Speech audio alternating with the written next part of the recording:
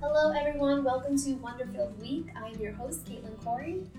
Before we get started with episode 2, I just wanted to thank everyone who reached out with such warm and kind feedback after the premiere episode. I was feeling very vulnerable after the first episode went live, and my anxiety totally dissipated when I received so many beautiful messages, so I just really wanted to thank you all. I also wanted to thank a few people in particular, the creator of my theme music, Mitch Mahaney, and the artist who created our amazing new logo, artist Emmy Smith, who you guys can check out on Instagram at Little by Lupin. Her work is fully amazing, and I'm in love with my new Fierce logo, so thank you so much, Emmy. Okay, so today we are back with episode 2, and the theme for today's show is feeling the fear and doing it anyway. And my guest is a woman who embodies this quote perfectly. Originally from Australia, my guest has traveled all around the world and has even lived abroad. She's had many amazing adventures and experiences all around the world, and eventually her adventures brought her to LA, where we met about 3 years ago. Since then, she has continued to inspire me with her poise, her grace, her confidence, and her overall fierce and fearless attitude towards life. Among many other things, she is a fellow host, a hilarious improv comedian, and a bride-to-be. Please welcome my dear friend, Maya Dalton. Welcome, Maya. Thank you. That intro was just so delightful. You are the best. Oh. Thank you so much for being here. Of course. When I think of the quote, feel the fear and do it anyway, you were the first person that came to mind. Wow, that is a huge honor. Thank you so much. You are literally one of the most fearless people I've met, and I have to say, coming to LA, not knowing anyone, and meeting you, I truly felt like that was meant to be. Because you have inspired a lot of confidence in me with not just the advice that you give me or the compliments or the way you lift me up as a friend, but just the way you live your life. You're very fearless. The stories you tell, they sometimes, I don't even think it resonates to you how powerful they are and how fearless you are. But I say to myself, like, what would Maya do? Like, look what she's doing. Caitlin. Girl, I need to set my game up.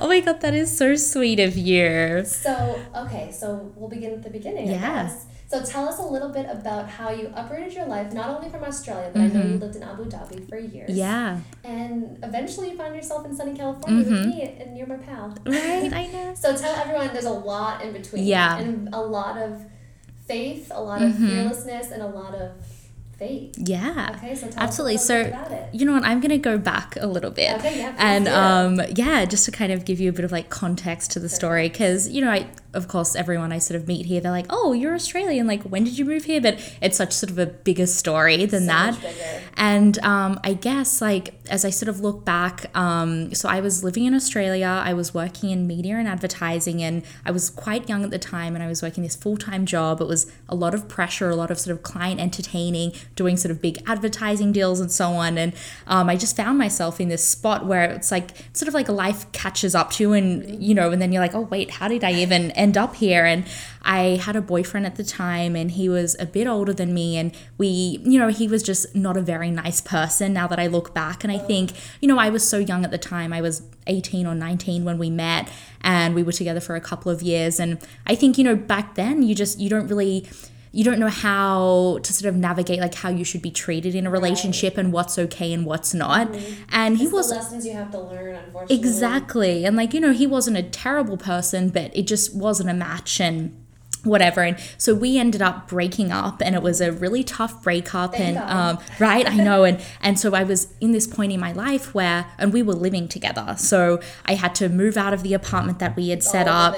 Yeah. And I actually moved in with my grandparents, who lived probably about 30 minutes away from me at the time. And around that same time, I had just gotten a new job, and that was sort of like the final straw of our relationship. And to give you a bit of background, basically, you know, I was starting this new job, and there was going to be about a month where I didn't have any income. And, you know, we were living together, we were a committed relationship, and I said, hey, like, is it all right? Can you just spot me these, you know, next few weeks, just like with groceries and bills and so on, like rent's covered, but and it was just these. Worth it. Exactly, just these extra things while I'm in this period of transition. And he just wasn't on board with it, and he created this Excel spreadsheet. And it was like breakfast on Sunday morning. and it was like groceries, it was money for like a bus pass, like it was like the tiniest details. And he was like, I'm just keeping tally of everything. And that to me, I was like, this isn't a partner. Yeah, it shouldn't be like that. Exactly. And so that to me, like, it really showed me, you know, who he was as a person. And that was the final, like, I was like, okay, I can't be in this relationship anymore. And so that's when I moved in with my grandparents, and I just started this new job, and everything in my life was changing. And the job I started was at this magazine. It was like the equivalent of, I guess, like our like People Mag over here, but an Australian one. Yeah, it was That's a pretty, it was a big deal. And I was one of their advertising sales managers. And again, finding myself in this position where I was like, how did I get here? But I was just sort of doing it. Because you don't know even maybe still how amazing you are. Like, you are a total fit. Oh, okay. But it probably feels like, wow. I know. Well, I think so much of the time we kind of get this like imposter syndrome. Right. It's like, who am I to be in this job? Like, I don't belong here. Like, I'm just fooling everyone. But it's like, no, you got yourself there. Exactly. And so the women I worked with, they were, you know, it was kind of like it was that magazine like Caddy. It was like, you know, a little bit Devil Wears Prada where I worked. Yes, it was. And like just the fashion you would see through, like walk through the gates in the morning. Like it was a lot of pressure. Yeah, it was a big deal. And so one of the women that I worked with said to me one day, she said, oh, you know what you'd be good at? Like being a flight attendant at one of those Middle Eastern airlines. They would like love you. And I was like, what? And I'd never like thought of that before. And I started Googling, and I found this girl's blog, and she was a flight attendant at Emirates. And here she was, this young woman traveling the world and going to all these different places and living in Dubai. And I'd heard of Dubai before, and I just thought like, wow, like what an incredible place. And I did a little bit more Googling, and then it turned out that there was an open day and an assessment day for Emirates just a couple of weeks later. And I was like, well, you know what? I'm just going to go for it. I'm just going to like, you know, see and like being newly single, you sort of have exactly. That freedom. And the thing was, like, with my ex-boyfriend, he was also in the media and advertising industry. So we had a lot of the same friends, a lot of the same colleagues, lived in this sort of circle of, like, this beach town where we lived in. So it was all very, like, you know, once we were no longer together, I kind of had to start again, right. Like, and sort of work out who I was. And, and so I went to this open day, and leading up to this, I was like, this is going to be my thing. Like, I'm going to move to the Emirates. Like, I'm going to be a flight attendant. Like, this is happening for me.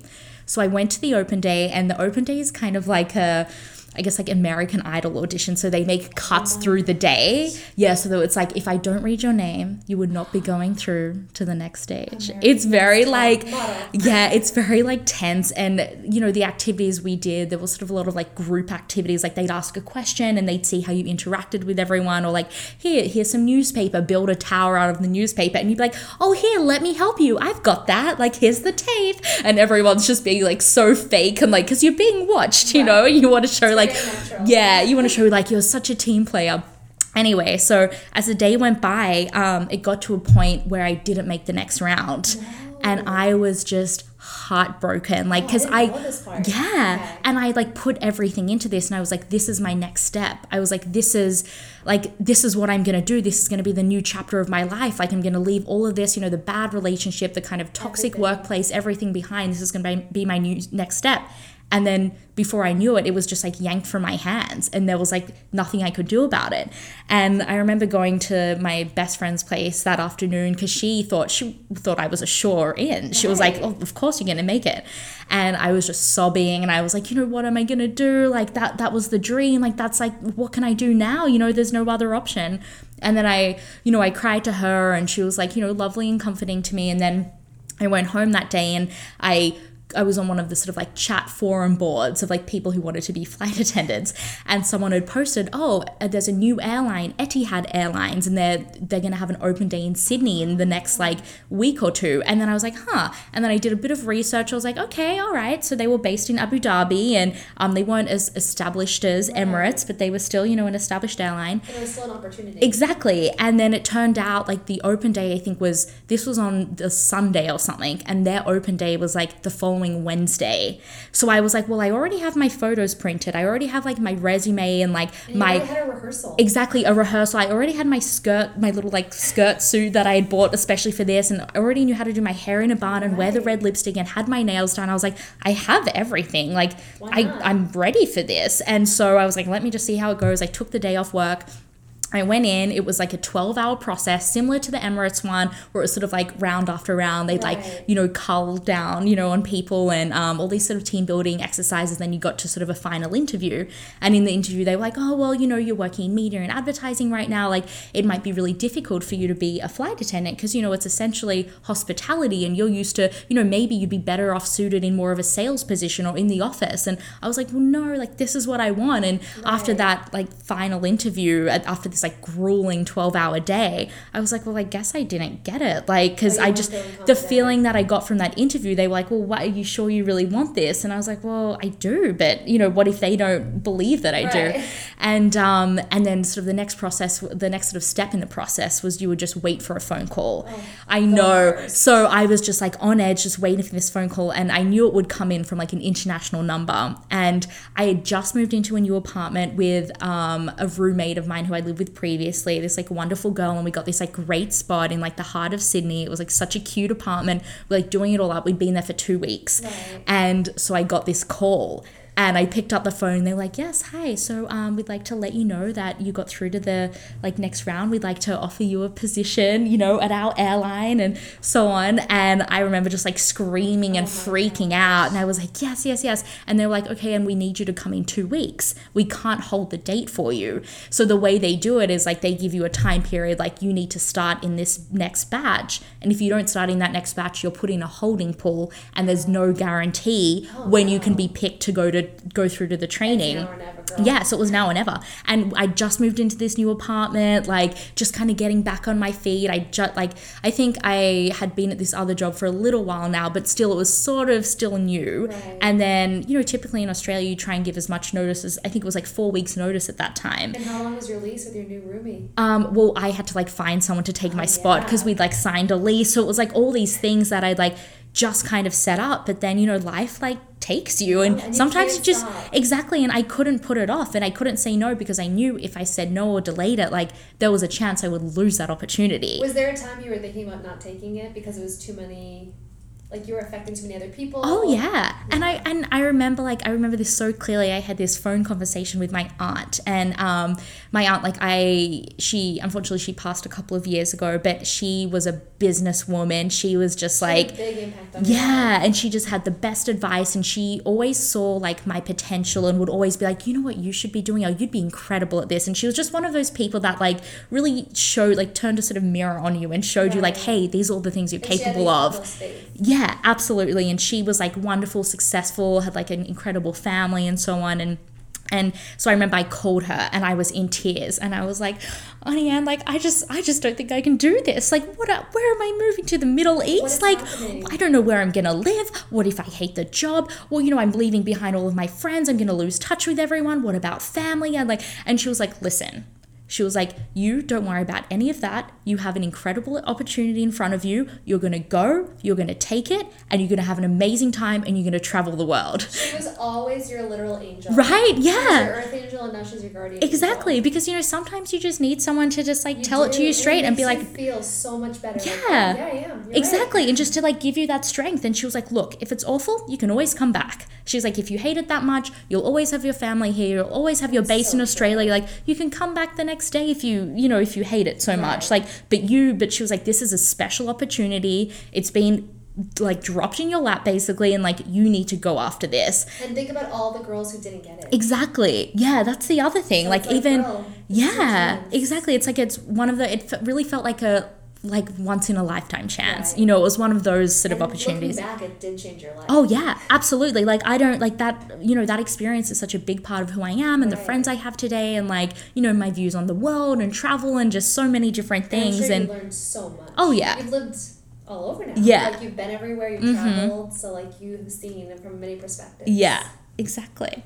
And so I guess after that I had like 2 weeks to pack up everything. I just bought new furniture, sold all the furniture, found a new roommate to take my spot. I told work, which was like, it's never a comfortable conversation, resigning, and especially when you're like, hey, like peace out, like I'm gone in like a week. Yeah, so that was a little awkward, but I think they understood that, this was really like an opportunity that if I didn't grab now, I just sort of wouldn't, be able to do. And them in your shoes would have done the same thing. Exactly. Yeah. So I kind of wrapped everything everything up and just like hopped on a plane. And then on the other side, I was just like, okay, what's going to happen? And I had some girls that I went over with, they call them your batch mates. And so they put you in a batch to start with, and you have like an initial, I think it was a 3-month training period. So you become very close with these girls because you're all sort of like starting on page one together. All from like different countries. And so cool. and so just kind of So you instantly had like international friends from all over. Oh yeah, and you become so close so quickly because you're just all sharing this experience. You're all away from your hometowns, from your family, from your friends, everything you sort of know, and you sort of undergo this whole like new experience and together. You find that connection with each other. That's so nice. Yeah. Like an instant family. Oh, absolutely. Nice. Yeah, and I'm still like, I have my best friends are still there. A lot of them aren't flying and they just live in Dubai and are doing other things, but like, it just really sort of provided opened up a gap to kind of be very close with friends because you live in the same building, you party together, you hang out together, you it's like not work you're going together. Back to the safety of your own little life. No, your friends like were thrown into this. And your friends like in that kind of circumstance, your friends really become your family. 100%. So yeah, so nice. Yeah, and so so I guess I was there for about 3.5 years. Traveling. So where was your home base? So home base was in Abu Dhabi. Okay. Yeah.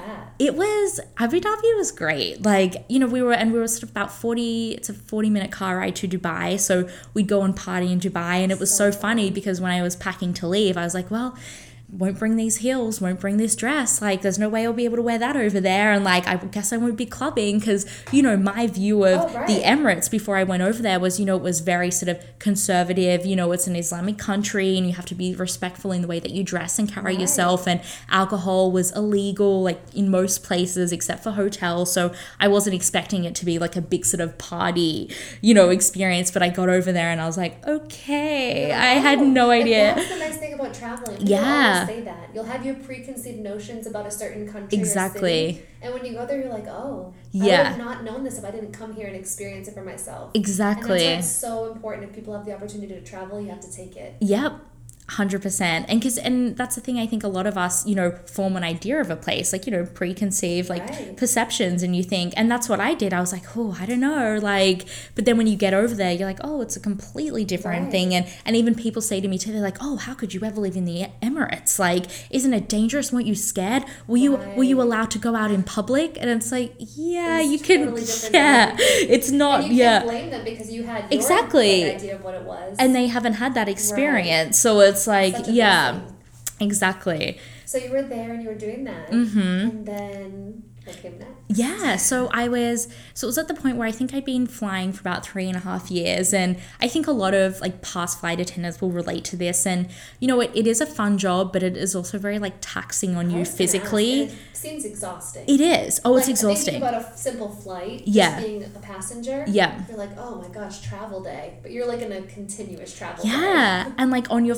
we'd have some flights that would depart at like we'd have to show up to work at like 7 p.m. at night, and we wouldn't get back home until like 9 o'clock the next morning, and you're working that whole night. So you're just like trying to stay up, keep yourself awake. And so that's one aspect of it. And then the other sort of draining aspect is, just dealing with like a large amount of people and like different attitudes, different personalities, backgrounds, different manners. And it was really shocking to me because I'm from Australia and everything is like, please, thank you, oh, thank you so much, oh, could I trouble you? But over there it's like people will click at you, like click, and get me this. Traveling brings out the worst in people. The absolute Anyone worst. who's never been on a flight knows. Like you're seeing the absolute worst. Impatience, entitlement, you're seeing it all. Oh yeah. So you're really seeing it all. That like you saying that reminds me, my very first international flight I did was to London, and I was so excited because I'd never been to the UK, I'd never been to anywhere in that part of the world before. And so we'd gone over, had this incredible layover. I saw like all of like London, and I was just like, wow, like this is, I can't believe I'm getting paid right now, this is the dream. And then I was just on such a high, and I'm a naturally pretty bubbly and positive person. And then we got back on the flight to go back from London to Abu Dhabi, and I was there in the aisles like helping people, and like it was one of my first flights, so I was like very green, very like bright-eyed, bushy-tailed, and I walked up to a couple and was like, hi, welcome, like can I help you with that? And she just turned to me and she just like unleashed this like venom, and it was like, we have been waiting hours, blah blah blah, and your airline, and just yelled at me, and I was just like, And then I went back into the galley and I just burst into tears. And I was like, I was just trying to help. And then she just yelled at me. And one of the like older crew members pulled me aside, was like, hey, like you'll learn quickly in this job. You can't take anything personally. And that's not every person in the service industry, right? Bartender, waitress, anywhere you go up and down, like the job. When you're in the service industry and you're trying to help and someone just unleashes, like, you know, it's not warranted, it's not for you. Yeah. But it just feels awful. You awful. Can't help but take it personally. No, but they look at the uniform or like, your face. Yeah, and you're like, you're the company's ambassador, so they're just looking at you and yelling like it's your fault, and you really take it to heart. What do they do? And especially because I was on such a high, I was like, everything is amazing. So yeah, I was like, I can't believe this is my life, and like that got shut down real quick. Yeah, it like took no time at all. And there were a lot of like occurrences like that, and just dealing with people from different backgrounds, and like just I kind of got accustomed to like not getting a please, not getting a thank you, to being clicked at, to being spoken to rudely. Yeah, you just kind of, and you learn, you just have to like develop a thicker skin and just like let it roll off your back. And but did it make you callous? Like, did it make you hardened at all? Or did little. you still enjoy the times when you had off and you got to explore like the layovers? Yeah, exactly. exactly. Away from that? It was a real like it was a real roller coaster ride. Like I'd be like, one moment like I'd land in Paris and be like, oh, I can't believe I'm being paid just to like explore the day here, and like this is the best. And then we get back on the flight and like someone would yell at me, and it's kind of that like up and down. Right. Yeah, high and low. It's just kind of, I guess that's sort of the sacrifice you make in a role like that, where it is, there is a very exciting element. There's also sort of like a downside, like a lot of, different jobs. But the nice part of it is you did get to see parts of the world that you may have not seen before. Absolutely. Because people who are like waitresses or bartenders, they're experiencing the same venom. Yeah. They're not necessarily getting the same bonus. Exactly. Benefit, so yeah. You sort of like see the silver, and I'm sure you do like see the silver lining of it all. 100%. But yeah, that's hard. And it's hard to go from like a massive high to low in the same day. Yeah.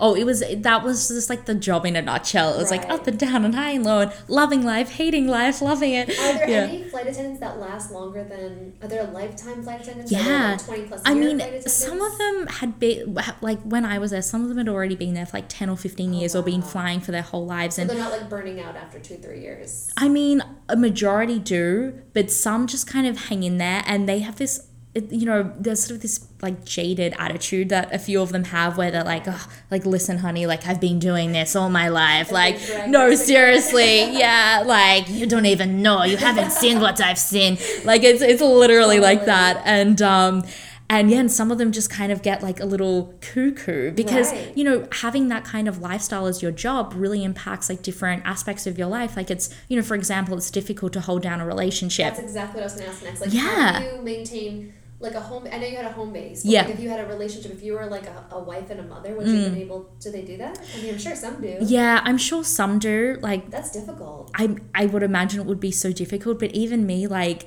I dated a couple of guys, like whatever. But there were times where like the weekends were very big. Like, so the weekend over there is Friday and Saturday. Okay. So Thursday nights were like the Friday night. Okay, so like Thursday night, everyone would be out in the club, and like, like say if there was a guy that I was seeing at the time, like, chances are I would be on a flight somewhere and he'd be at the club, like getting a bottle and so like, it's difficult. Yeah. And you'd be like, oh, so how was your night? You're like, yeah. And it's just like, you'd miss out on a lot of that like weekend fun, and like you weren't there a lot. Right. So it was kind of like, and I'm sure from their aspect as well, it must have been difficult being in a relationship or like seeing someone. Exactly. Yeah, it's like life still goes on. Yeah. So I think it was just too difficult to have like, a relationship when you're doing a job like that, and your schedule can change at the drop of the hat, and like, if it's their birthday and you're like, well, sorry, like I have to be on this flight, like, and time differences, even calling once you get where you're going. Yeah. Like I know, like I'm from Boston and I live in California, so like the time difference talking to my family. But I can't imagine if it was a like intimate relationship where you're like, oh, it's morning for me, it's night for you. Exactly. Like, it's so hard to stay connected. Yeah, and it's just a lot of like messaging, a lot of time on Skype, and then I'd be on a layover and be in the hotel, and we'd just spend the whole time on Skype. Right. And I'd be like, well, what's really the point of this? Exactly. Which is kind of the thing I like. Exactly. Right. So there was like a lot of that, and it's a difficult job, but I'm glad I did it when I was like very young and like very unattached, and yeah. So yes, definitely pros and cons, but yeah, it kind of got to that 3.5 year mark, or even sooner than that. I was like really thinking like, what's my next step going to be? So you were sort of thinking that a few years in. Like, yeah. It's time to plot. Exactly. Like that first year was incredible. It was like every place I traveled to was new. And Which like, is exciting. I was just like shopping around the world, trying new foods, like going partying with my friends, like, you know, hanging out with these amazing girlfriends. And where we lived, there were all these like really nice hotels in the area, and they would have like special deals for crew, like, like come and use the pool for free and like discounted drinks or whatever. So it really felt like we were on vacation, like all the time, like for a whole year. Oh yeah, it was so fun. But then, you know, after a couple of years, you sort of, you know, you get over like the same things, and you start, and I'm a person who like, I need to feel like I'm learning or developing or growing constantly or striving towards something. And a lot of the time, yeah, right. And like, you're a natural explorer. You want to learn. You want to challenge yourself. Exactly. You want to experience new things. Yeah. And there had to have been a point where it didn't feel new anymore. Exactly. Because now you are going to the same cities, and you did this. Exactly. You went to these hotels, these restaurants. Yeah. And that to me was like the sign that I was like, okay, this isn't enjoyable for me anymore. Like here I am in Paris on like a 2-night layover, and I'm like, ugh, Paris. Yeah. And I'm like, all I want to do is like just get back to Abu Dhabi, or I'm like complaining about things, like, and it's like, okay, like exactly. Else. It kind of lost that like sparkle to it, like a little bit of the magic. And then that really made me think like, okay, well, what am I doing here? And like, you know, is this something that, how much longer can I be doing this, you know? And I was really sort of thinking about my next step, and I wasn't ready to go back to Australia because I felt like now I'd already got to a point. It was like, I can't just turn around and go home. I can't go back. No, it's like, and you know, and I didn't want to stay there. And I was like, I knew this isn't my spot long term. Like there's a lot I like about the Emirates, but like it just didn't feel like my place. Right. And that was a massive stepping stone. Yeah. Now that I know the end of the story. Yeah. Like I know. Right. So, like, you know, I know that this was just something you had to Exactly. do. It was a stop along the way. Yeah, it was a layover. Yeah, and around sort of, I think a few months before I started really feeling like, okay, what's next? So not all crew can travel to the US. You need to like work for an airline for a certain amount of time, and then you apply for a US visa to be able to travel as a crew member. And so I ended up getting that visa, and I started doing flights to Chicago, New York, where else did we go? Washington, D.C. at the time. Okay. And so that was kind of my like glimpse into the US. Was that your first time visiting? Yeah. So I think, that was my first time. Cool. I think my first time was New York. Oh, like my first like step into the US was New York, and then I would like fly to Chicago a lot and Washington D.C. So you're going to major cities, which can be overwhelming. Exactly, yeah. But I was just there, and I remember just like loving everything about the US, and I would do all my groceries at Trader Joe's, and I'd like pack them in my suitcase and have groceries for it. Like my suitcase could like barely close, and they're like, this is so heavy, and it was like jars of like almond butter and whatever else. And like there was so much I loved about the US. Like I'm trying to like think of more things other than just like the stores and the shopping, but that's so great. there was just like a vibe about it. Like I just loved how the city, it was different. Yeah, and it felt very much like home to me, but like on a grander scale. Like it was like your place? Yeah, and I was like, I just love the US, and I like, you know, I did little things like I got like a CVS club card, and like I really kind of like tried to feel like this is my spot, like I live here, and I really kind of I felt like that. Right. You know, I'd like shop at Whole Foods, or I had my like little routines I would do when I went to the US, and then I really thought about, okay, like where's my next move? And it was around that time that a friend had told me, a friend from Australia had said like, oh, like I didn't tell you, like so-and-so, a friend of ours, won the green card lottery. And I was like, the what? And she was like, the green card lottery. It's like, you know, you enter this thing and they give you like a green card so you can like move to the US and you can live and work there legally. So it's like so you have to explain it, like the lottery. So like it is fully random? Yeah, it is literally a lottery. And it's crazy because a lot of people I say to have no idea. And like, to give you an example, one of my best friends in Dubai, she's British. When I told her, I was like, babe, like I won the lottery, like I won the green card lottery. She's like, oh my God, how much did you win? Like people, people don't know that it's like, it's a lottery to win a green card to go to the US. So much more valuable, right? Than the lottery in many ways. Exactly. And so so it's literally a lottery. It happens once a year, and the one that I entered, they had 10 million entrants, and only about 50,000 of those people actually got the visa. So like it's like a 0.01 chance of getting it. Did you think that you were gonna get it? Yeah. You knew. Yeah, I knew. And I'll tell you why. I told you she was fearless. She literally believed it. And I'll tell you why. It's just because I like, either way, like no matter what happened, I was like, I'm moving to the US. So you like, had an intention. Yeah, I had set that intention, and I had no idea how it was going to happen, and I had even thought like, maybe I'll save up a bunch of money and I'll move over and I'll try and get a company to sponsor me. Or like I even, had a boyfriend at the time who I was seeing long distance, and he was from the States, and I will get married. Yeah, I was like, so either we'll end up together, or like somehow I just knew it was going to happen. Like I knew it was in my path. But isn't that sort of what they say, like when you're doing The Secret or working manifestation, like you aren't supposed to think about the how. Yeah. This kind of, and that's the hardest part. Exactly. For like 99% of people, like, no, but really how? Because your brain wants to do that. Like, yeah. No, but really how am I going to do this? But you're supposed to just put that all aside and say, it doesn't matter how. Exactly. It's going to work out. Yeah. So you have that natural ability. Yeah. Girl, keep manifesting. Thank you so much. Oh, trust me, I do. And I just kind of thought like I knew either way. Like, and and I had like people saying things to me like, oh, like it's really difficult to to live in the US. Like my friend tried, couldn't get a visa, had to move back. Like it's really tough. Like, and I had a lot of people kind of being negative about it, and I was just let it like roll with my. I was like, well, that's their own experience. I'm not going to make it my experience. Like I'm going to have my own experience. Exactly. Yeah. You're wasting your time. Exactly. So I had already kind of decided, and when I entered the lottery, I was like, I'll probably get this. Like, I just sort of knew. And it was funny because, like, it's funny that you mentioned The Secret, because it was around that time that I had watched The Secret. Like, one of the girls I flew with was like, have you watched The Secret? Like, you should watch it. It's crazy. And I was like, what is it? And then I watched it. I was like, whoa, like, our mind is powerful. Like, we can set intentions. And, like, a lot of, things in our life are products of our thoughts. And it really, like, resonated with me because I was like, there are so many times where I'll have those bad days and I'll be like, ugh, I hate flying. Ugh, I don't want to travel to this country. I don't want to do this. And then you get on the flight and the crew's awful. The passengers are awful. The flight's bumpy. It's just a bad time. But then I started kind of like testing myself, and I was like, okay, what if I'm like, you know what? I'm so grateful to be here right now. Like out of all these girls in the world who like want to be in this position, here I am in this incredible job. I get to see the world. I earn a tax-free salary. Like there are so many positives, and I would just have like a great flight, or like, so it really started like, I was like, there's something here. Yeah. And it's almost like that came to you at the right time. Yeah. Oh, and totally. You sometimes don't even see it. You're like, oh, my friend just happened to tell me about The Secret. But she didn't happen to tell you about The Secret. Exactly. It all came to you when it was meant to come to you, which is a nice feeling. Exactly. It's comforting in a way, because sometimes we feel like we're just like floating around in this world.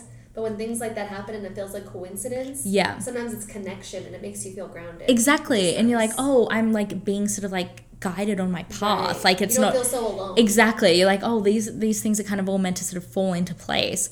And so then I applied for the green card lottery, like sort of knowing that I would get it, but then there was sort of like a 6-month waiting period between like the time that I applied and the time that I would find out, if I was selected or not. So what did you do in that time? Were you still flying? Yeah, so I was still flying, and I was still doing a lot of trips to the US. And like, some of this sounds like lame, like take it as you will, but like, I would be in the US and I would like, there'd be, like American flag hanging off a building, and I like look at that flag and I'd be like, yes, like this is my country. No, that's not lame. and I'd have all these feelings of like, and like I told you, like doing my groceries, having the CVS Club card, I'd act like I lived there. Right. Like when I was in New York, I'd just like take the subway around, and I just like stroll the streets. And I was like, this is what my life would be like if I lived in the US. Like I really just made it feel like it was already what it would be. Yeah. Right. Like this is what it would be like. Let me live it. Exactly. Like and then so fast forward when, so it came like a certain time and day, and you had to check this website. And I remember,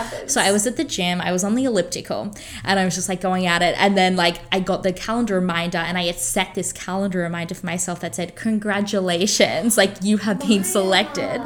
And so the calendar reminder went off, and I was like, okay, now's the time. It literally said congratulations. Yeah. And you said that. Yeah. I had set that as like right. Yeah. And I've done that with other things as well, where I've like already said it, like, congratulations, you got it. Or like this happened, like first day at this new job, for like an interview like a job I'd been interviewing for. And then it ends up being my first day at that new job.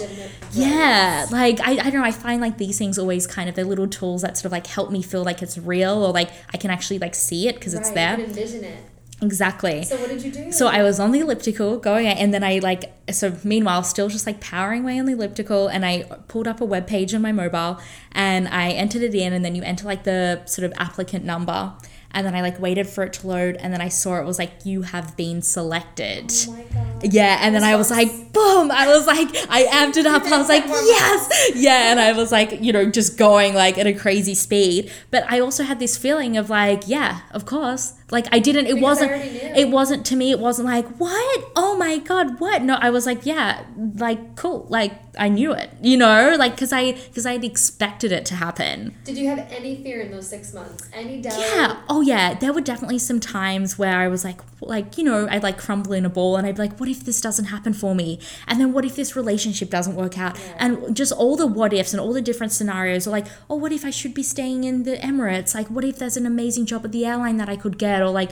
yeah, there would. So that duality can exist. You can be totally. And write congratulations as a reminder, and you can have those times that you crumble. Exactly. Like, look, you can be both. Yeah, like I'd say probably like 80% of the time I was like, look, I'm moving to the US. This is happening for me. But there would definitely be moments of doubt there, or like times where people might say things, or like, and I'd like maybe for a second be like, well, yeah, but I just like remain true, and I was also going to the States a lot around that time, so I was able to kind of like convey those feelings of like, just I guess like love for like the States and like being there and just like enjoying my time and just like giving it a lot of like good energy and good vibes. And yeah, so definitely some difficult moments, right. But I just kind of like I held on. That humanizes it. That makes me feel better. I held on. You can't always be 100% exactly confident all the time. No, and I had also kind of set a timeline for myself. Like I was like, okay, like at this point in time, like I'm gonna be sort of like getting ready to leave. Like I'm getting ready. Like I was preparing myself to leave the Emirates, even though I didn't know for sure what the next step was. I was like,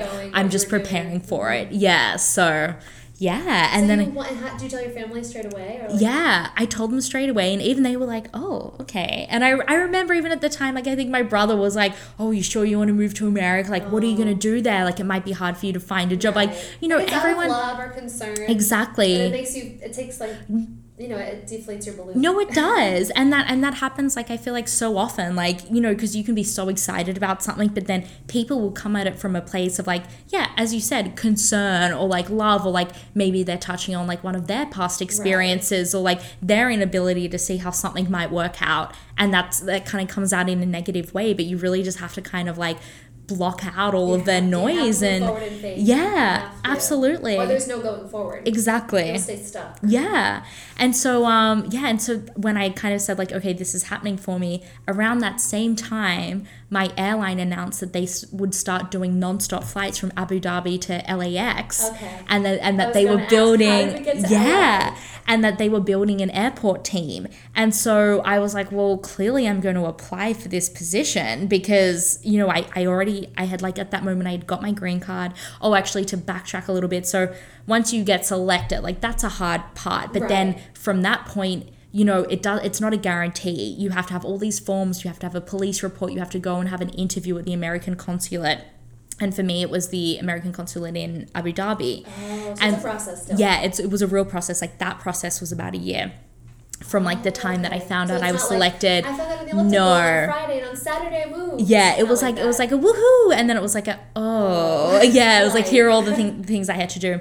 And I remember my mum was actually staying with me at the time of my interview, and I was like freaking out and stressing because you could get to that point and go to the interview and then just sort of be like, well, actually no. And everything could just kind of go back to like square one. So I was still like very anxious in lead up to this, and I had like said to myself, I was like, okay, I'm going to see a red blazer today. Like I'm going to see someone wearing a red blazer. Like this is my sign. And then the next day I had my interview and they called me. They're like, oh, number like 347, like up at the window. And I went up to the window and the woman who interviewed me was wearing a red blazer. That's a lie. Yeah, I swear to you. So I smiled to myself. I was like, oh yeah, I'm going to be fine. I was like, everything's fine.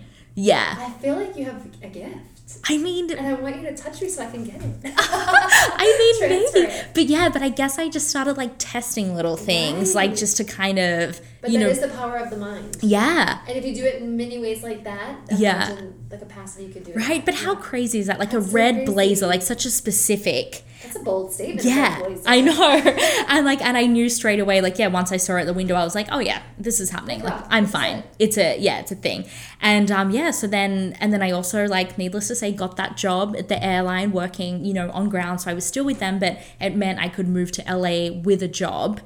And then, which I think was comforting to me. Was LA, yes. But you were still flying. Not flying anymore. Oh, okay. So my new role was I was like a VIP sort of concierge for like royal families and celebrities who we had flying on our airline. And that was a whole That's so cool. new chapter as well. Yeah. So how did you pick LA? I know they were building this specific situation for you to be at LAX. Yeah. But when you were going to New York and Chicago and DC, were you thinking I really want to go to LA. I really want to go to Hollywood. I mean, I think a lot of us, you grow up and the movies you watch and the TV shows you watch, a lot of it is set in sort of LA pop culture, and you see shots of Santa Monica and Venice Beach and Hollywood and West Hollywood. Exactly. The palm trees doing Runyon Canyon. It's everything that everyone thinks it is, you know, and I just thought, and I'm a very sort of health conscious, and healthy lifestyle, person, especially being from Australia. And, when I went through my own sort of health journey when I was a flight attendant and realized okay, I need to be doing, more things for my body because, flying all the time, it really, it's very taxing. And so, and so I just had this idea that I would be in LA, and also I have wanted to be a TV host for the longest time. And then I was when I was in Abu Dhabi, I was watching this TV show.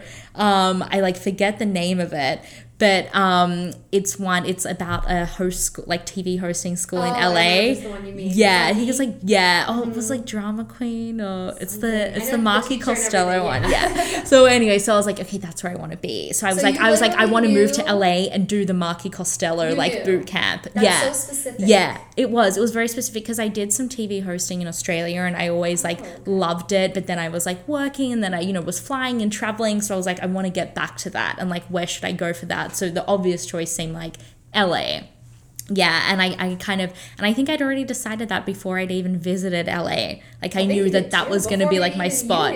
Yeah, totally. You manifest things before they even sort of come to your conscious, you know what totally. I mean? Yeah, and then fast forward, it's coming up on my 5th year here, which is crazy. Thank you so much. And now I can apply for my citizenship and everything. So yeah, so I guess that's how I got here. But you're here, and you've done so many beautiful, amazing things since you've been here. Yeah. But I guess I didn't realize, even when I first met you, I'm oh, she's from Australia. So wow, she came a long way. But hearing that, it's no.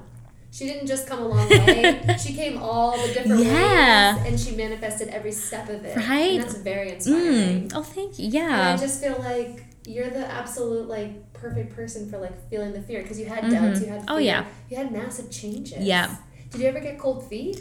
Yeah, I mean, there were definitely times where I thought what am I doing? The easy route would just to be go back home, get back into the industry that I was in, try and, reconnect with my friends, and just kind of get back to that life. Because, for me, it was always a what if. It was what if this doesn't work out? What if I don't make it there? What if I can't find a nice place? What if I don't meet anyone? It was, just so many, and your mind, really can do that to you sometimes. And it's scary. And because, that's one thing that people say to me all the time. They're did you move out here with your family? And I'm no, you moved out here alone. Right. And, I think by that point, I was, very independent and kind of accustomed to just sort of moving places. I just sort of set a goal and I just moved there and do it, and but not really. Sort of who you are. You're this is happening and I'm doing it. And look, I already did it. Exactly.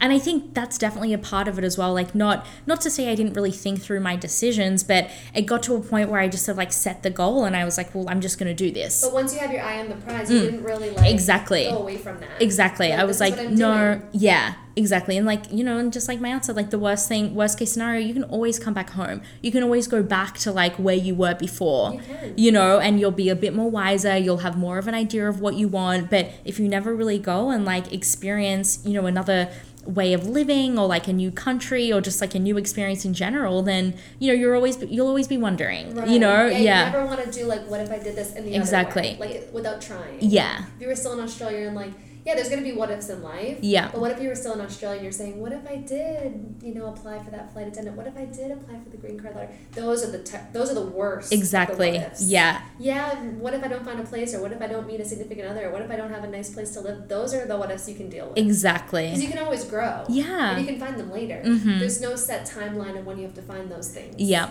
And now you haven't really stopped the adventure. No. Like, from listening to your story, like, in the order it goes in, you're still on it. Oh, I'm still on, You're still that very girl. much on it. Yeah. But thinking about all the things you've done in the past 5 years here, like, you've done so much. Yeah. You've really carved out a life for yourself. In LA, and you can probably attest to this, is a very transient city. Yeah. There's not a lot of connection. There is a lot of, I don't know how to describe it. How would you describe it? Sort of like, I don't want to say vapid, but like there's sometimes it feels a little empty. Absolutely. Yeah. And like you said, you know, it's very transient, and it's hard to like meet your people and make your friends. Like, I'm so glad we met and like we connected straight away and just had like such a solid, like in-depth friendship. It wasn't like very surface level, which that's what it is. Surface level. Which like when I first moved to LA, the friends I had were just like wannabe Instagram stars who like didn't care about anything other than like, hey, can you take this photo of me? And you certainly didn't live that entire story that we just had the privilege of hearing to do that. No, exactly. Like you're like, I didn't like manifest my life to come to LA and live in the United States to take pictures for Instagram. Exactly. Or take somebody else's pictures for Instagram. Exactly. And but you know, it takes a little while to kind of like, you know, as you figure out, find your groove and like find your spot in LA. And you know, I live like in different sort of neighborhoods, and I feel like I'm finally at a place now where like I love where I live, and like it's, you know, it's definitely it's home. So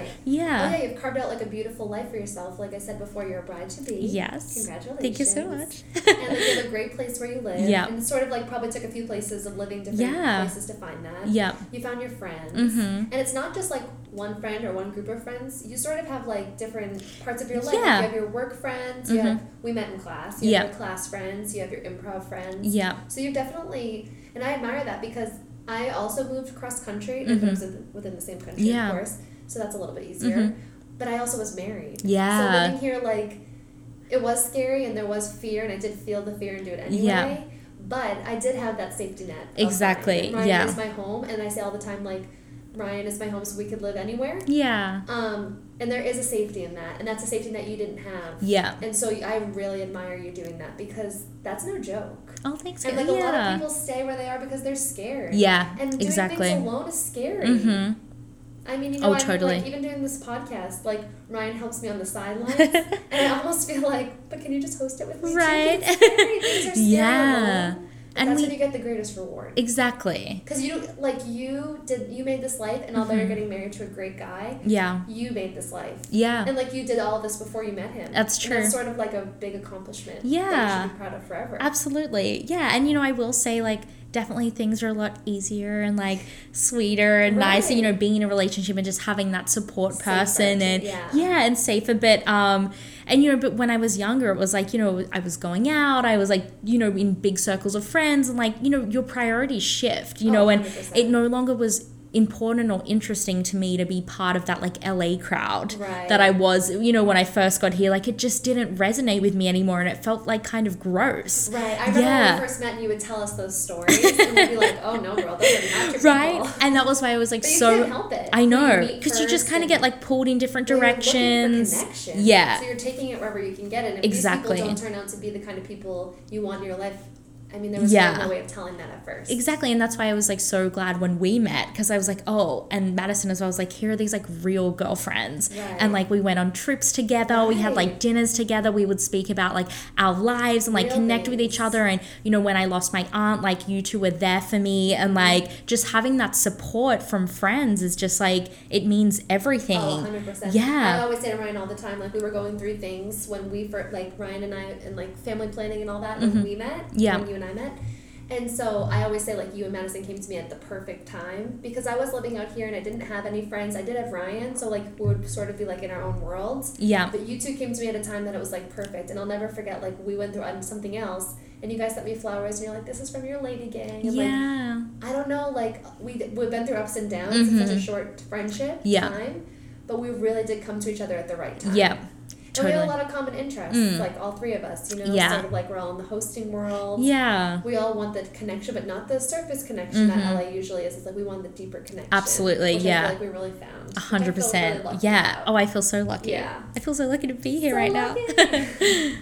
Okay, oh my gosh, that's an amazing story. Okay, so I have a few questions. I'm going to branch out from your story. Okay, so I actually asked the listeners, or like the little, you know, people who follow Wonderfilled, I asked them questions and they gave some feedback. So one of the questions was, how do you cope with fear? So I know you manifest. That's one of the major things you do. I'll let you think about it, and I'll give you some answers that I came up with. Jen says, I try to talk it out and think rationally, which I think is huge. Oh, yeah. And a couple people said things like this, like, I reflect on, some Meg said, like, I'm reflecting on why is this controlling me? So if you really ask yourself, like, why is this fear controlling me? Like, what is it really? Like, when you think of it in those terms and think rationally, I think that sort of, like, alleviates some of it. Do you agree? Yeah. Oh, totally. Because otherwise it's just sort of going around in your head. Right. And, you know, you can sensationalize it and make it feel like it's far worse than it actually is. Yeah. 100%. And, Madison said something, and we obviously love Madison. She's our people. But she said a way to cope with fear is praying, which definitely helps a lot of people. And this is something that I really relate to that she said, planning. Because sometimes I feel like you can't plan for a lot of things in life. That is such a Madison response, and I love it. And such I can just see her being like, right, I'm worried about this thing, so I'm going to plan it out. Right. Yeah, but it's a real, like, it's such a great coping mechanism really to plan. And I do the same. Yeah, and it's positive, and it's like you're doing something interactive. Yeah. Like, I might not be able to actually control this, but writing this out or planning this. Oh, yeah. I'm going to be as well prepared as I can. Even if it's something out of my control, at least I did everything I could Exactly. in my power, which I thought is so great. Yeah. And then Jessica said, which I think this is really important and something I have to work on. I try to look at it from an outside perspective. Is this logical, and what's the worst case scenario? That's what I do. Like, is it that really? Yeah. That's what you do? Yeah. So you relate to that. So that was Jessica. Yeah, she's really smart. So she knows what's what. Like, Yeah. Is this really logical? Yeah. What's the worst thing that's going to Exactly. happen? When you put it in those terms, it really takes the... Oh, totally. Because when you really think when you think about the worst thing that can happen and then think about that happening, you're like, well, even then, like, yeah, sure, that might be difficult, but, like, you'd still find another way, or you'd still come back from that. Like, I'm still okay. Exactly. I'm still one whole human. Yeah. So the next question I asked is, what are some techniques for alleviating anxiety? Now, I have anxiety. I'm a very anxious person by nature, and I try really hard to overcome it. It's something that's like a lifelong struggle for me, and I'm sure a lot of people. But I got some good responses that really made me feel better. Yeah. This one, this is from Talking Petty Podcast, which, guys, you should listen to that podcast. Okay, yeah, I'll note it down. Yeah. They said the Headspace app, which I had not heard of. Oh, I've heard of that. Okay, so I'm going to check that out, because it totally makes sense that there's something even on our phones that can help us, which is great. Lexi says, yoga and meditations have worked wonders for me, and also focusing on slowing my breath. Because when she catches her breath, she feels like she can be, like, a little bit more in control. Yeah. The anxiety is not so overwhelming, which I think that's a good one, too. Jen, same thing. Deep breaths, going for a run. And I like this, too, that Jen said, addressing it head on. Yeah. Because if I'm anxious about, like, a friend or, like, is this... Sometimes it's totally, like... unrealistic. Yeah. Is this person mad at me? I haven't heard from them. Yeah, I mean, that even happened with us. Yeah. Like, I think we were both, like, very busy, and I'd, like, text you, and then you text me, then we were kind of back and forth, and then I think one of us hadn't responded or something, and then I was like, oh my god, she hates me. And isn't that such like, yeah. Life gets in the way, but then you can't. Anxiety is such a beast. Yeah. Anxiety will tell you that your best friends hate you, that your family doesn't like you, that nobody likes you. I know. And then when I, like, finally reached out to you, I was like, hey, Caitlin, like, I'm so sorry if there's... And you were like, what? Yeah. You were like, everything is fine. Like yeah. And I remember saying to my fiance, I was like, oh my god, like, he was like, see, I told you. Right. Like, it was all in your head. Yeah, Ryan always said that too. Like, I feel like it's, I don't know. Like, it was like, just text her. Right. Like, it was like, what's and Jen said it perfectly. Address it head on. Yeah. And, like, again, and going back to the first question, when someone says, what's the worst case scenario? Like, yeah, if you do face something head on and it is the worst case scenario, you're still okay. Exactly. You know? Yeah. That's a good one. Okay. Heather, we know Heather from class. She says CBD oil. Which is something I'm hearing about now peripherally on social media, but I have no experience with. But I feel like I've heard that a lot about anxiety. Yeah. Something to look forward. Oh, it helps. There's something to look into. And then Jessica says, I asked myself, is this still going to affect me in a month or a year? And if it is, I create a baby step. Yeah. That's what she says. I like that. I like that too. Yeah. Because I'm just baby stepping through life. Yeah. I don't know about you. And then Meg says, talking through the fear and trying to face it. And I like this what she said too, because connection is a big thing for me. Yeah. And she said chatting with my people. Like talking to her people, like her innermost circle, her trusted friends. Like talking it out, like I'm having this anxiety. And sometimes your friends are the best mirrors. Oh, yeah. They'll just tell you like, either A, you're crazy, and this is all in your head, or yeah, I know, and I know it's scary, and I'm here for you. Yeah. So either way, they're there for you. Yeah, but you need that, and just, like, voice it, and that's what I do with Chris a lot of the time. Like, I'll say to him, I'll be like, this is what I'm thinking, like, and I feel this way, and he'll be like, what? Like, No, like it's all, and just to be able to like voice it and get it out so it's Right. not just like stuck in your head, Right. I think helps so much. When it's in your body, it feels like it takes up every cell in your body. Yeah. And then when you speak it out loud, it just like disappears into the wind, which is Yeah. kind of like a nice feeling. Totally. It's like a relief. It's, It is. yeah. Yeah. One of the things I wrote down in my outline is like this thing called like the balloon method, where like you take in your mind all your anxiety or all your fear, and you take a balloon and you're filling up the balloon with all your nervous energy. And like everything you're worrying about, all the fears, all the what ifs, all the worst case scenarios, and you take the balloon in your mind and you close your eyes and you either pop the balloon or you just let it fly away. I love that. And Even just like either way- imagining that as you said, I was like, oh. Like think about the weight relief. it takes off your shoulders. Yeah. Yeah. Fly away or just like pop it and have that pop in your ear like it is done. Yeah. Like I Love love that that. balloon. Yeah, I've seen like a lot of like visual representations of Yeah. that online, and I love that idea. And then the last question I asked on Instagram peeps was favorite quotes about facing fear. Heather says, "You can and you will." Yeah. And that's just like very straightforward. Yep. You can do it and you will do it. Kind of like how you've always like faced life. Like I'm doing this, and that's it. Simple and it's effective. I like that.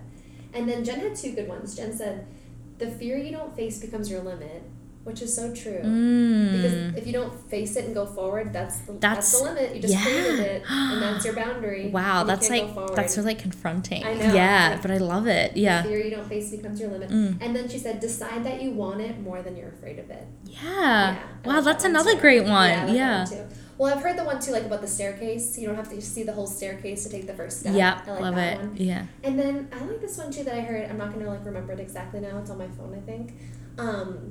What is it? It's like if you like can't stop being scared, just do it scared. Yeah. Kinda Like just be scared and do it. Just do it. Yeah. Just do it scared. Yeah. Like if you can't get over it, just do it scared. And isn't that just like everything? Like Yeah. when we were in hosting class together and we would be so nervous, even though it was just Yeah. like a bunch of like talented Right. young people Yeah. just trying, but you can't help but be nervous.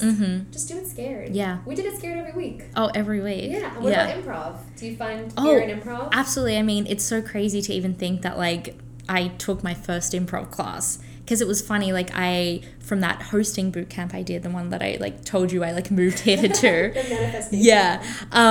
A guy who I had taken that class with said, "Oh, I'm going to take an improv class. Like, do you want to do it with me?" And I was like, "Improv, what's that?" And he was like, "Oh, it's like fun, like just," and I was like, I really didn't know what I was signing up for, but I was like, well, if you're doing it with me, like I'm not going there alone. I'm not, I have someone that I know. Yeah. So we took this improv class together, and then I was like, oh, I really like this. But it was that first class or that first kind of level of improv was terrifying.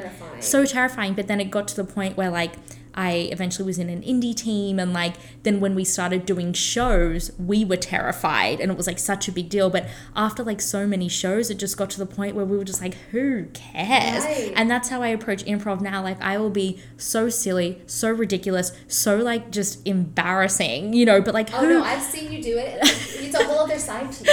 Like you're so professional and put together in your everyday life. Yeah. But improv is a great outlet for you. Yeah. Because you are facing fear every time. Yeah.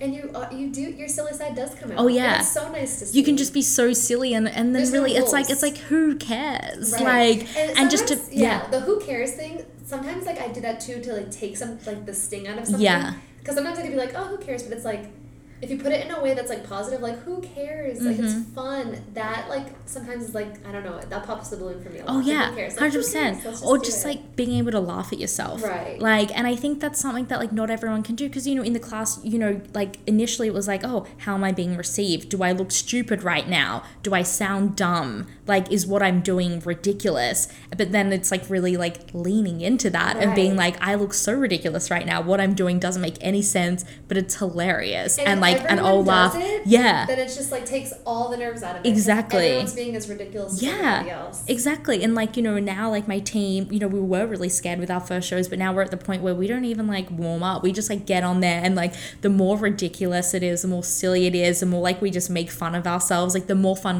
we have, and the more fun the audience has. Like it's that's just awesome. yeah. So doing it like consistently, eventually that does go away. 100%, Because yeah. I'm wondering that about the podcast. Yeah. 'Cause I do get a little bit like nervous before, even when it's only been 2 episodes and it's only been my friends. Yeah. But like, yeah, it's good to know that like the more you like Oh. work that muscle. 100%. It's Yeah. it's just like that muscle. And also I think it's like getting to a point, and like I don't know if this is just something with like age or like whatever it is, just getting to a point where you're like, who cares? Right. Like back to that, who cares? Like, or just like it's not a big deal. Like Right. it doesn't need to be bigger or scarier than life or death. Exactly. It's just like having fun with Right. it and just like not making it this like big scary thing and thinking like, oh, this is how I look, but really sort of like being vulnerable and just like throwing it up in the air and being like, oh, so who cares? Like, Right. yeah. And that's awesome advice for improv. And like, I wonder if you could take that and translate that into the big picture of life too. Like if you're going to a totally. big job interview, not like saying who cares like in a bad way, but saying like who cares? I'm either gonna get this No, or I'm not. really. Like, if you could take like, you know, the fear Yeah. out of things. Because Whatever has it works. like ever happened with you where like something you like care about so much and you want so much and then like you don't get it, but then something that like you really don't care about, like and then you end up getting it, like Oh, it's yeah. like, And yeah, you're like, wait a minute, I was putting all this like energy into something else. exactly, Yeah, it yeah. happens all the And it's time. like, and I think it's just like an energy thing. It's like when you kind of like, oh, like stress yourself out over it, but when you just kind of like sit back and allow it, or like, you know, even just like with job interviews or whatever, yeah. and like, and you just kind of like, oh, and they're like, we'd love to offer you the position. You're like, I don't even really want this. Yeah, But it's like, yeah. it's because you didn't want it. That I like, swear, don't they say that? Yeah. The auditions that you go in for and Exactly. you're like, whatever. Yeah. And you get them. And then Yeah. the one you want so bad and you're like, really Yeah, stressed about. exactly. But I think that you're right, it's energy. Yeah. Because they can sort of like, I think in anything, improv, auditions, like in the entertainment industry or job interviews, no matter what it is, people want to see someone like a cool energy, Yeah. calm energy. And like, they a just want to person see who's- you. Right. Yeah. And if you go in like a stress ball sweating, like it's visible, and Yeah. like you're visibly nervous, then they're like, okay, we can't peel back all these layers No. to see who you really are. Exactly. And I actually listened to the Lady Gang last week, and they, Yeah. they had someone on who was in like the like a stylist in the in the modeling industry, Mm-hmm. and he was like, you know, when I do interviews, because now he's like very successful, but he remembers how it felt back in the day when Yeah. he was interviewing. He's like, when I interview people, like, yeah, they can like Google what I usually ask an interviewer, like how to prepare for a Vogue interview, or like how to get the job and all the right things to say. He's like, I don't ask any of those questions. Yeah. Like I come in and I'm like, oh, do you watch Game of Thrones? Or like, are you a Yeah. cat person or a dog person? Like, I just want to see. I can tell. He said, I can tell straight away if you're going to be good at your job. Like, Yeah. I can look at your resume. Yeah. I can see that you went to the right schools or you have the experience. This conversation is just to see if I'm going to enjoy spending time with you every Exactly. day. Like, are you a cool person? Like, are you like a relaxed? Yeah. Like, do you have a personality? That's kind of more what they want to see. 100%. And if people who are interviewing go into the interviews with that mentality, like, listen, these people might, right now they're like above you, Mm-hmm. like in this company or this job, but they just want to see who you are, and one day you might be that person Yeah. interviewing, and you don't want the person to be nervous. So put yourself Exactly. in their shoes. Yeah. And like just be chill, like be yourself. Exactly. Because that's actually what really gets you the job. Yeah. Because there's you know, there's only one you. I know. And like I went, because I'm a nanny. Yeah. And I was really nervous for the interview. Mhm. And I remember like we were meeting at a Starbucks, and I was like had my little teaching portfolio all dressed up. Oh, I could just imagine it. You Yeah, would be like, like so prepared. So like, prepared. I yeah. was like, okay, Googling all the questions, like how to be a nanny in LA. How to be, Right? like, this Oh my kind of- God. Like, there was different like things. Yeah. And so I was all prepared. I had my binder. My binder's this thick. No joke. Yeah. And the dad from the family gets there, and he's like, no joke, this is what he said to me. What should I be asking you? And I'm like, no. And he's like, yeah, like, tell me, like, sell, like, kind of like sell yourself. Yeah. So I was like, oh my God. He's like, because he's like, I don't really know what to ask you. Like, Yeah. I'm not in this industry. I'm not a teacher. I'm not a nanny. And so I was like, oh my God, like, this is the perfect opportunity to just, like, he doesn't really know. No. So let me just tell him everything Yeah. great to, like, sell myself. And, like, Exactly. that was such a nice feeling. And you can do all the preparing you want. Yeah. And you can do all, but you never know how interviews are going to Yeah. go. So anyone out there who's feeling, like, fear about an upcoming interview, an upcoming audition, or, like, whatever it may be. Yeah. Just be yourself. Right, because like it reminds me, someone told me, like, you know, even with auditions, it's like when they're auditioning you, like a lot of the time they're just sort of thinking like, you know, do I want to spend the day with this person? 100%. Do I want to be on set with this person? Is this person likable and fun and cool? Because, you know, Right. you end up working together, and it's like you could be, you know, incredibly talented and like a master of your craft, but if you're just like not very likable, or if you just don't kind of click, it's like, well, I don't really want to spend a whole day with you. 12-hour days Exactly. together. Like, I need to be, Yeah. That's so true, because think about the people. Okay, we've done auditions. Yeah. Like commercial auditions or whatever auditions it may Mhm. be. And now these people have been listening to 100 people say the same Yep. lines over and over. Like, we thought we memorized them and said them in our car a million Yep. times on the way, but they have literally heard the same thing. Yeah. I think they're more casting you on, like, when you slate at the beginning and like the 2-second conversation at the end. Totally. I think that's what they're really basing it on. Totally. Like you can mess up 3 lines in the middle. Yeah. And you might still get it over someone who was like perfectly well spoken. But like when they're like, hey, like I'm Maya Dalton, and like, oh, they're like, oh wow, she had like a very like genuine energy. Yeah. And they're like, okay, have a nice day. Like, oh, she was on time, she was polite, like she was cool. But like, you know, that's really what they're basing it on. So you can't let the fear like overtake you. Oh no. Not at all. Okay, so I have a little bit more. Oh, okay. Yeah. So I told you a little bit about the segments. So I told you about the be the good, see the good. Yeah. Okay, so I know you have a little something to share. Yeah. Maya, I'm gonna brag on you because I know you're not gonna brag on yourself. You were the good. Okay. You were trying to tell me about this cool thing that you saw, but you did it. No, girl, you didn't just see it, you did it. Okay, so maybe I was the good. Sure, fine. But yeah, so I saw this story on social media the other day, and it was this little girl who was in hospital, like awaiting a surgery, and she loves dogs, and she just asked if people could send in pictures of their dogs, and they had like a PO box address there. And I just thought that was the cutest thing in the world. And I just like imagine this little girl like receiving this like influx of like letters and like, hey, this is my dog, and like little pictures of dogs or like doggy like cards or whatever, and just like that, and putting like a smile, right? And just like putting a smile on her face and just making her day. So on my like lunch break, I went and got a card and like wrote like, hey, like, you know, I hope you love this, and like put a little photo of my dog in there and like sent it off. And your dog's just the cutest. I know, my Lola. And just the idea of like her opening this card and seeing this like white fluffy little angel and going like, oh, look at this one, like, and you know, just like brighten someone's day, like put a little smile on her face. And that's why like I'm like a very big dog mom, and like I love all dogs.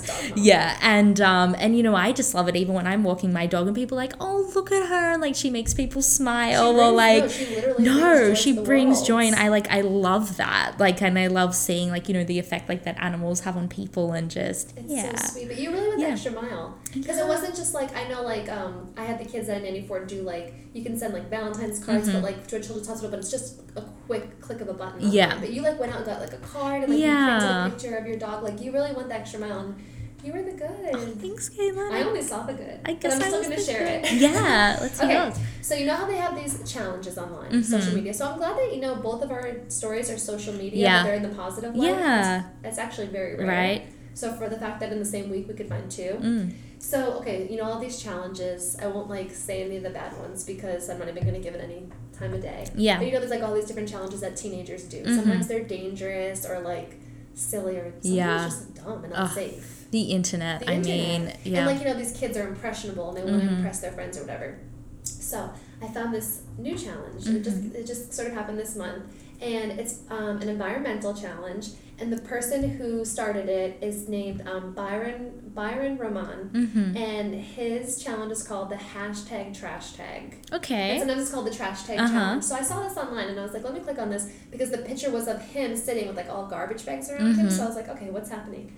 So, okay, this is what he tweeted. Here is a challenge for all you bored teens. Take a photo of an area that needs some cleaning or maintenance.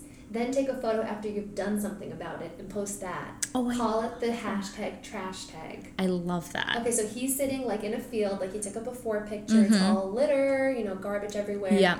And then he took all these garbage bags, filled them all to the brim, and he's sitting, and he sort of like did it artistically, where it's like he's sitting and surrounding him like a circle. Wow. And he posted that. And he said, you know, if these kids are going to do these sort of dangerous challenges or like ridiculous challenges, why not do something that's actually going to help the world?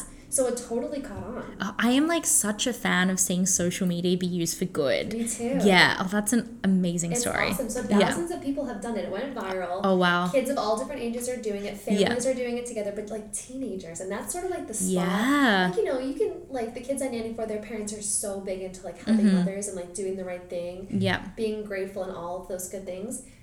But it's a little bit easier when they're younger. And then when you're an adult, you want to be a good person. So it's sort of like a little bit easier when you're an adult. It's that sort of in between where you don't 100% know who you are, where you fit in the world, and where you're going to like find your connection. You're doing these sort of things that aren't really true to who you are. Yeah. So when you can find something that teenagers connect to, I think that's like the biggest mystery of life. Yeah, jackpot. Yeah. Like that's the sweet spot. Yeah. So it was so nice to see that. So I love that. Thanks for sharing that, Caitlin. Yeah. So Be the good, see the good. Guys, Yeah. if you have anything that you saw or did in this world that's like amazing, wonderful, DM me, message me. I love these stories. Like I cry for all of them. I live for them all. They bring me such joy. So everybody, be the good, see the good. Send them in at Wonderfilled Week. DM me, please.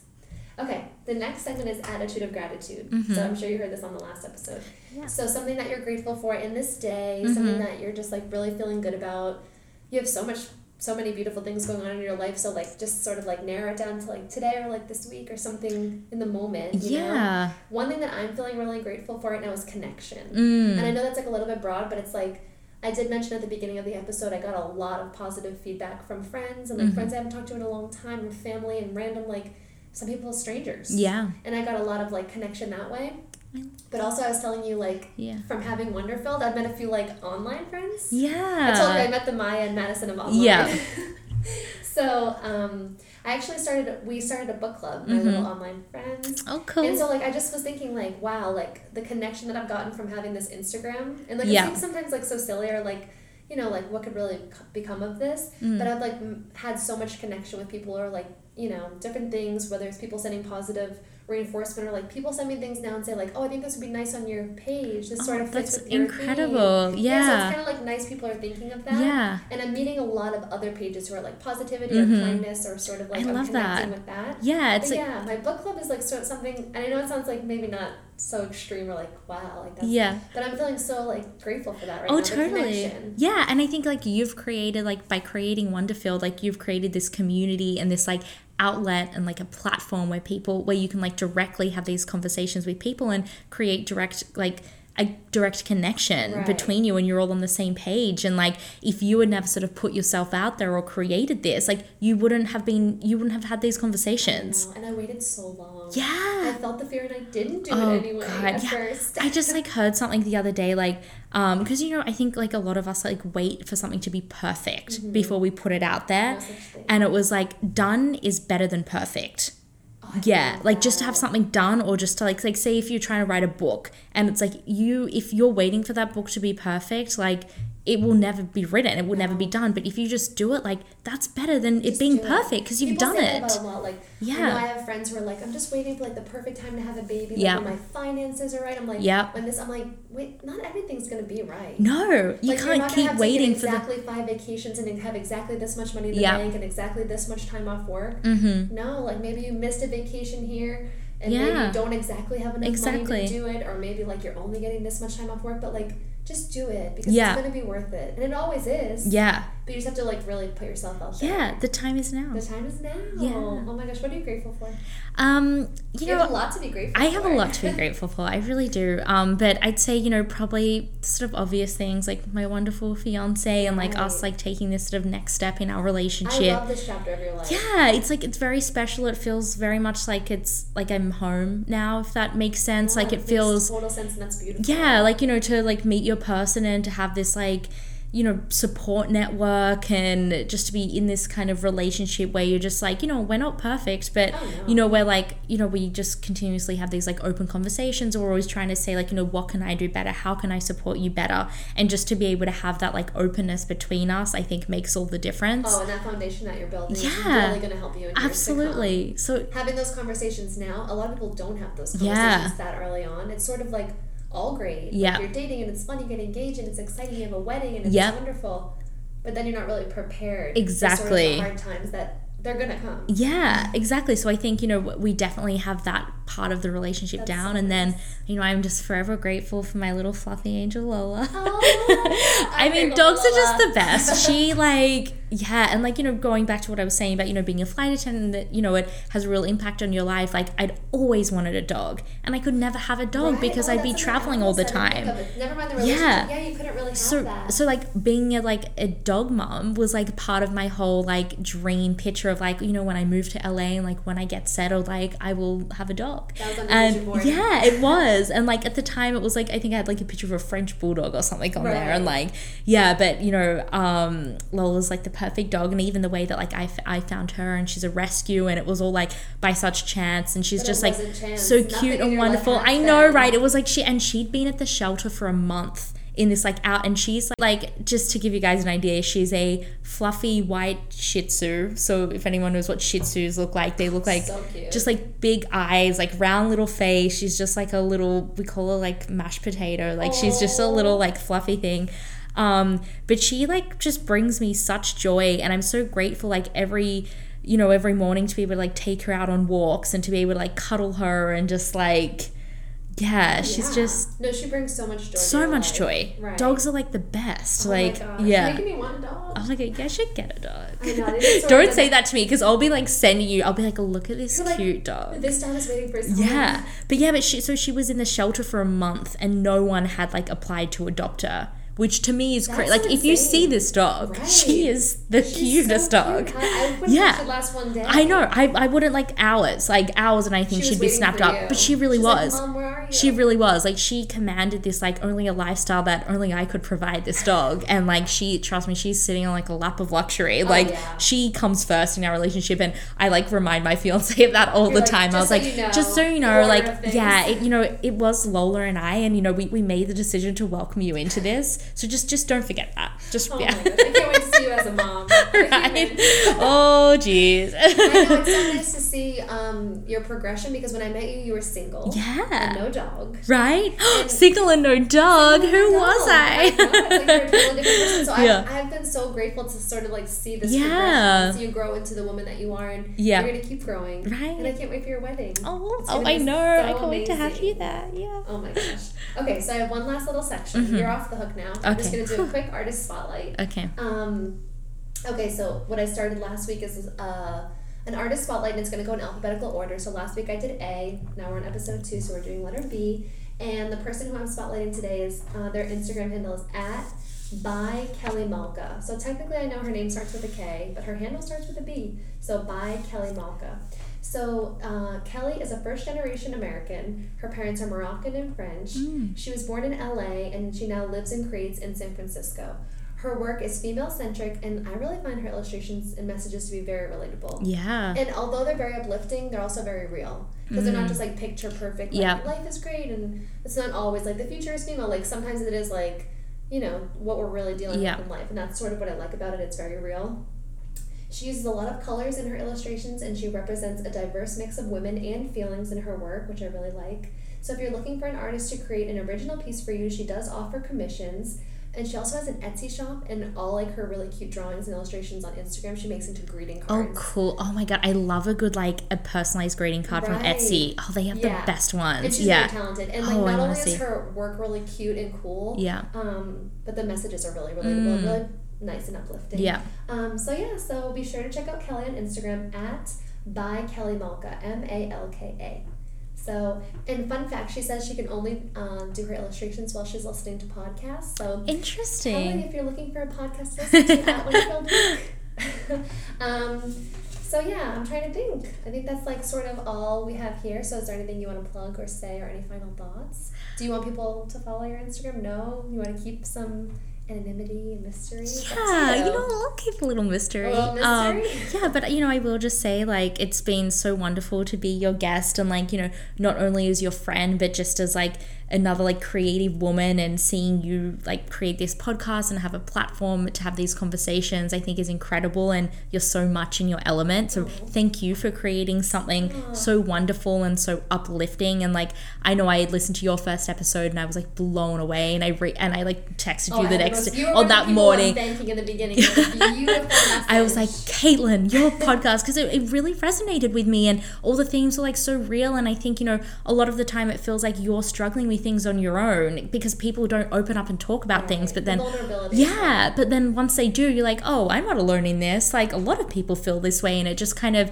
it makes you feel like, hey, you know what, things are okay, and I'm fine. And like, we're all kind of going through this together. So, it's just been so wonderful to be your guest, and most of all, your friend. I love you so much. I love you so And much. and thank you so much for having me as a guest, and I can't wait to see like where this podcast is going to take you and how it's going to grow. And already it's incredible, and I'm just so proud of you, and thank you for creating this. Oh, thank you, because I have to say, and what people don't know is I do keep mentioning how I've had the Instagram for a long time without actually doing the podcast. But what you guys don't know is like the countless happy hours that I was at with Maya and Medicine, and like them just being like, girl, do it. Like encouraging me and like totally like just embodying me with love and just filling me up with like all positive energy.